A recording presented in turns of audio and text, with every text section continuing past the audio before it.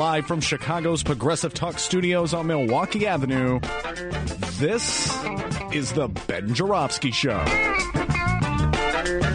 Around here we call him Mr. Bike. It's the return of David Glowacz.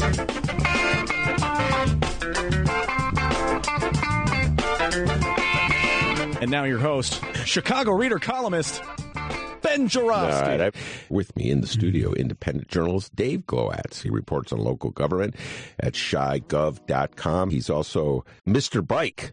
Mr. Glowacz, welcome back, Cotter. It's great to be here, man. Did you vote today? I voted on Friday. Oh, they don't. That's like wimpy voting, all right? This is like stepping up. I'm not a millennial, so I don't vote on election day.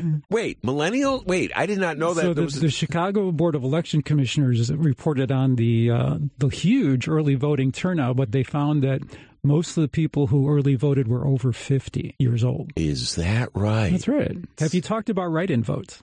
Yeah, there was a write-in vote. The write-in vote for Water Rec. That's right. We've had people say they put your name in, Ben, for Water Rec. You know what? A few of them. I know a lot about water. I drink it. You do wallow in the cesspool of politics. Yes. Did you do a write-in? No, I did not do the write-in. Did you notice the blank? There was one Water Rec commissioner slot that there was no one. This is the Democratic ballot. That is correct. There was one slot that there was no candidate. Yes. So that's where one could have written in Cam Davis. You could write in, I think there's Frank Avila was running as well, so you didn't just... Was it really? Yeah. What are the rules? Like, well, you could be an official write-in candidate to actually get elected? Or...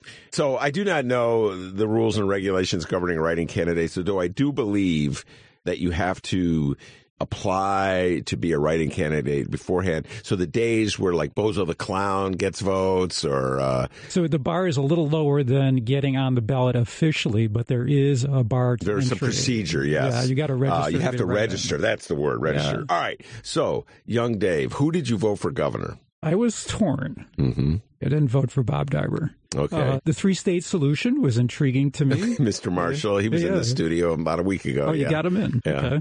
But I decided in the end that I kind of like having a state capital that's far away. So, as opposed to having it in Chicago. Well, it's virtually in Chicago. Yeah. We could talk about this someday, that a lot of the state offices are duplicated in Chicago. At the Thompson Center. Yeah, which is an interesting... Which they're going to sell. Well, Browner's trying to sell it. We'll see. There's legislation that allows the sale. The sale. Has that legislation passed yet? Yeah, that passed. All right. So you were in the midst of your explanation of that you didn't vote for Dibler or Marshall. And I got to tell you, I had a problem voting for governor. That was the first thing on the ballot. Mm-hmm. And because I early voted in Chicago, early voting places have touch screens. And I usually early vote, so I kind of know the routine. But this year, when I went to touch, nothing would happen. So I had to keep stabbing at it, and finally I learned the technique for this machine. I had to lay my finger across. I don't know how many people got screwed up by that. So when I tried to vote for governor, I was like, I thought maybe there was one of those.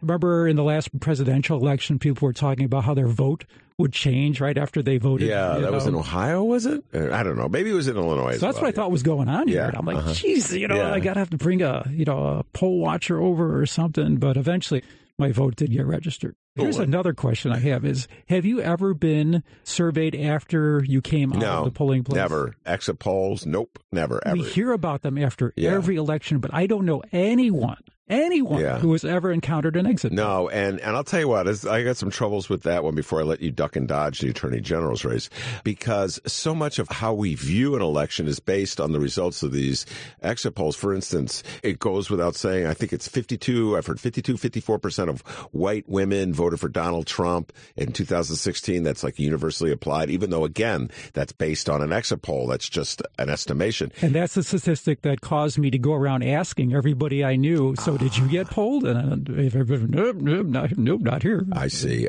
And then the other one, of course, is they somehow or other, they found an exit poll that said 8% of black people voted for Donald Trump, and we just know that's not true. Stop saying it, but they keep going around saying Donald Trump got 8. I think Donald Trump says it, and David Axelrod says it. Anyway, all right, Attorney General. I've never been outside a polling place and seen anybody asking people who they voted for either. No, I've never seen that either. As far as I know, they're completely made up. There's no evidence. Somebody got a great consulting gig. It's a consulting gig, but we stand by that, and it is very problematic. And I want to thank Dave Glowacz for being in the studio. Great job as always.